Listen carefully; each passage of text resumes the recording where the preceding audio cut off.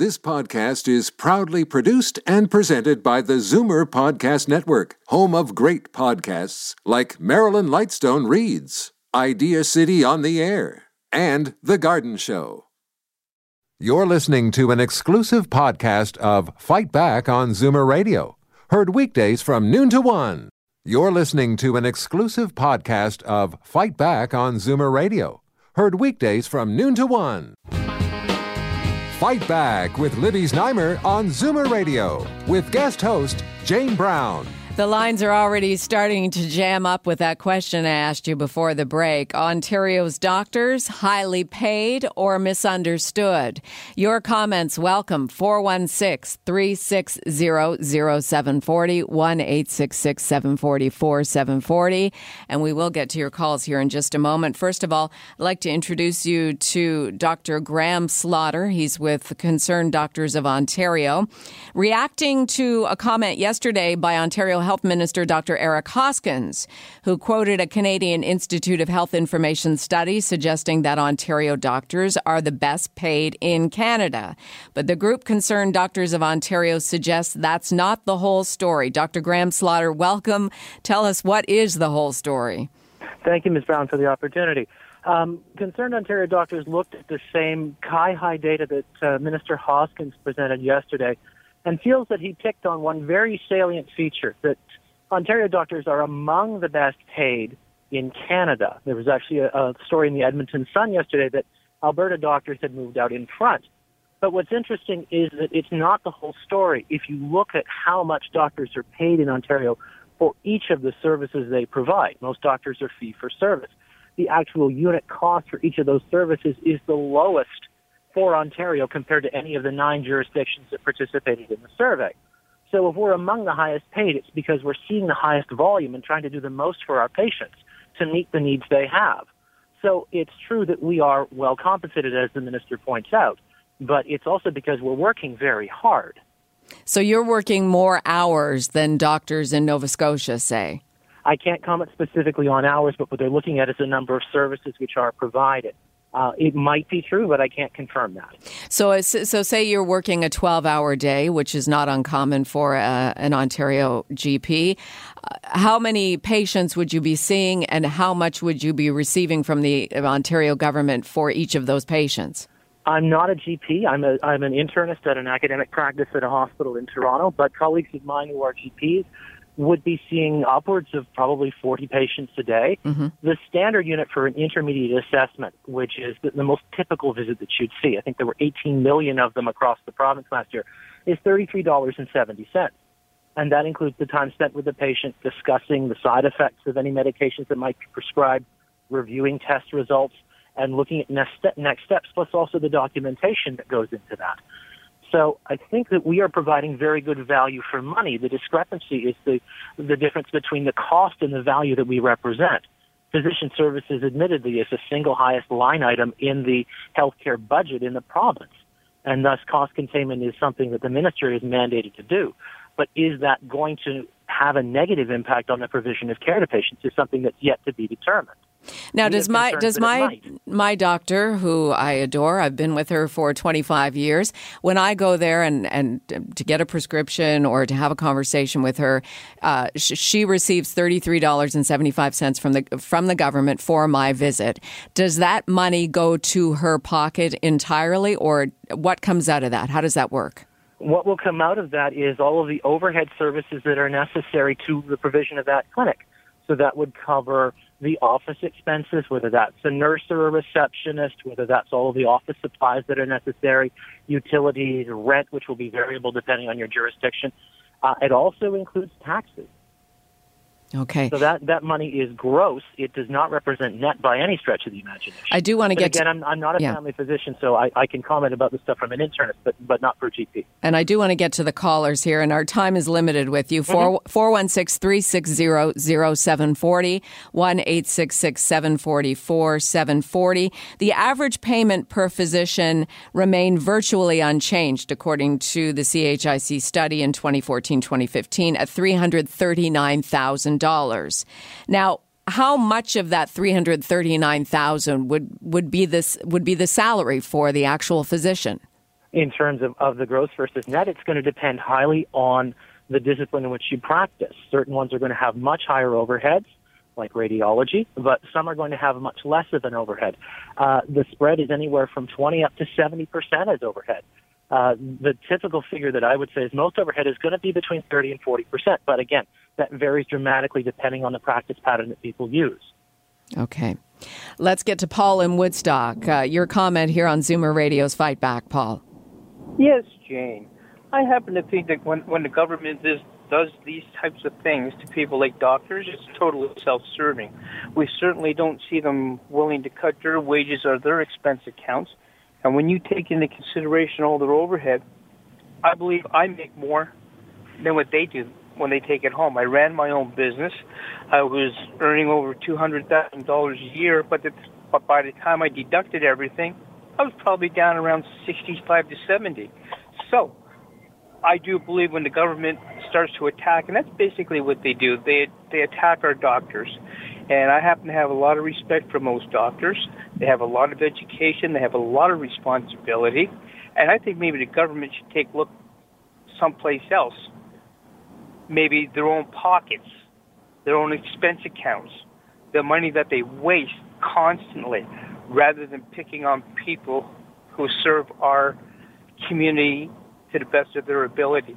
That's just basically how I feel about the whole thing. And Paul, we appreciate your comments. Thanks for calling in. Let's go to Sunny in Richmond Hill. What would you like to add to our conversation? Well, I have many doctor friends, and they are all good people. We can say with no uncertainty that they serve the people, the doctors. Mm-hmm. But we have to be realistic. If I listen to Paul that just called you now, yes, right? So if he's saying that we can tell the doctors, because we know that they are a necessary service, that sky's the limit in your earnings? Or are we saying that there is a certain limit? Because we've had experiences where doctors were billing upwards of $1 million a year and in their practice. So we have to be realistic in what we are seeing and experiencing. Are we continuously, in this case, Paul, is he going to continuously complain that we have long waiting hours and things like that in order to make the point that we have to pay the doctors more? And you asked the doctor a very pertinent question, because last week you had a doctor on who was a radiologist. And he made the same point that the overhead is part of their expense. I concede that. But in a doctor's office, most of your expenses is baked in. It's constant, more or less. Electricity, water, the receptionist, things like that. Mm-hmm. There's no equipment in the doctor's office that is constantly bought every day or every month or every year. So the consistency of the expenses is there. And it is for the doctor to plan his practice.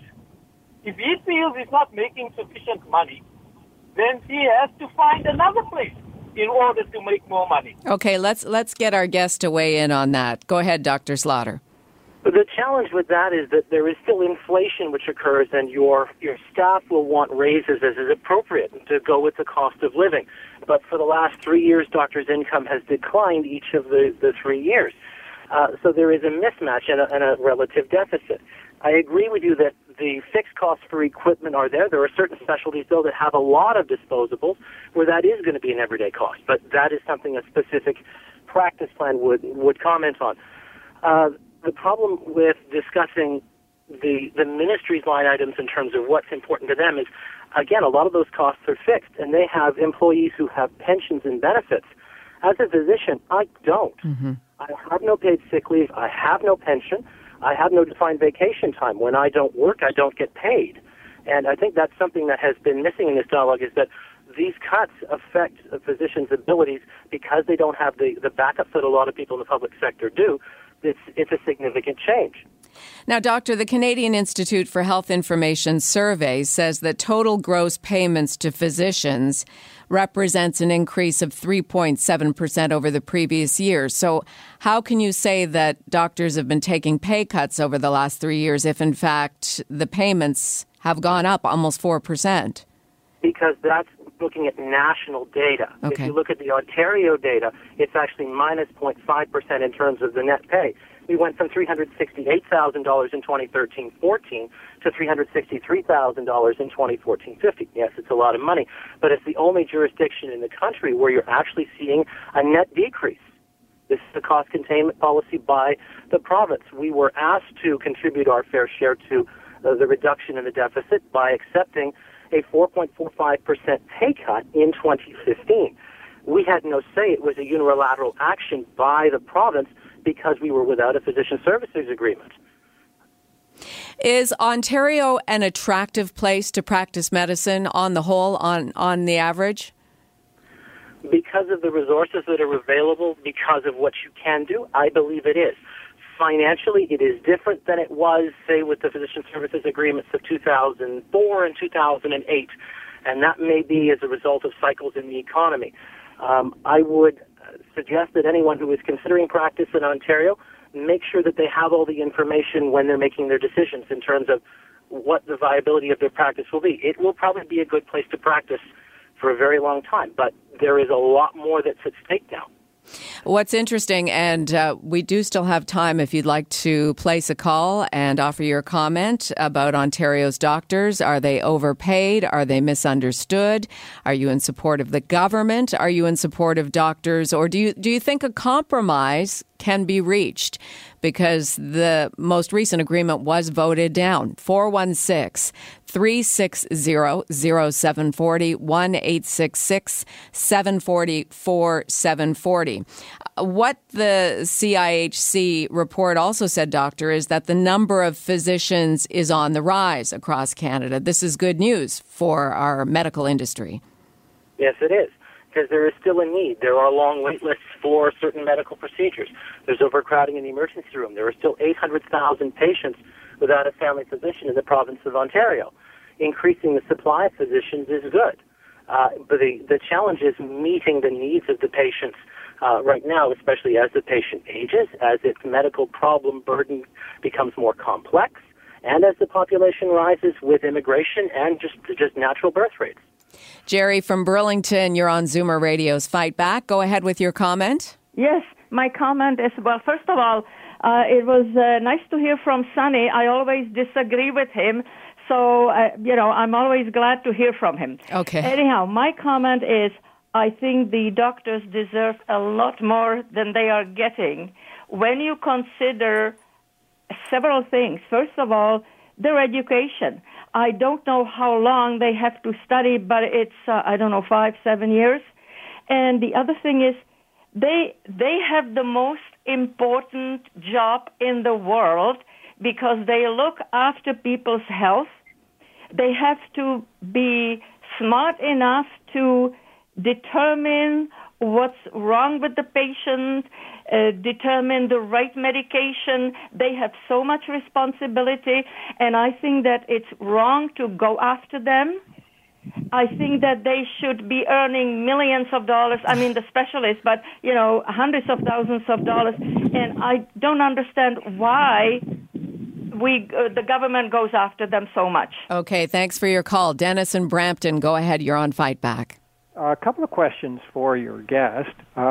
Is it not true that the medical profession itself is deeply divided on this issue? Okay, that's a good question. I will cut you off just because we have less than a minute here. Doctor, go ahead with your answer. The profession is deeply divided. There is something called relativity, which is what is the difference between what people in different specialties earn for various things. And the problem is that hasn't been reconciled for a couple of decades. People wish to maintain their own position and try to be fair to everybody, understanding that there are limited resources. A lengthy discussion between the OMA, the Ministry of Health, Concerned Ontario Doctors intends to provide as much information as we can to the OMA to help bridge the divide that there is on this topic. Well, we look forward to having a conversation maybe about some good results next time. That would be terrific. Dr. Graham Slaughter, appreciate your time on this warm August day, and all the best to your organization and, of course, to the government in coming to terms on a new agreement. Thank you for your time. You're listening to an exclusive podcast of Fight Back on Zoomer Radio, heard weekdays from noon to 1. You're listening to an exclusive podcast of Fight Back on Zoomer Radio, heard weekdays from noon to 1. You're listening to an exclusive podcast of Fight Back on Zoomer Radio, heard weekdays from noon to 1. You're listening to an exclusive podcast of Fight Back on Zoomer Radio, heard weekdays from noon to 1. This podcast is proudly produced and presented by the Zoomer Podcast Network, home of great podcasts like Marilyn Lightstone Reads, Idea City on the Air, and The Garden Show.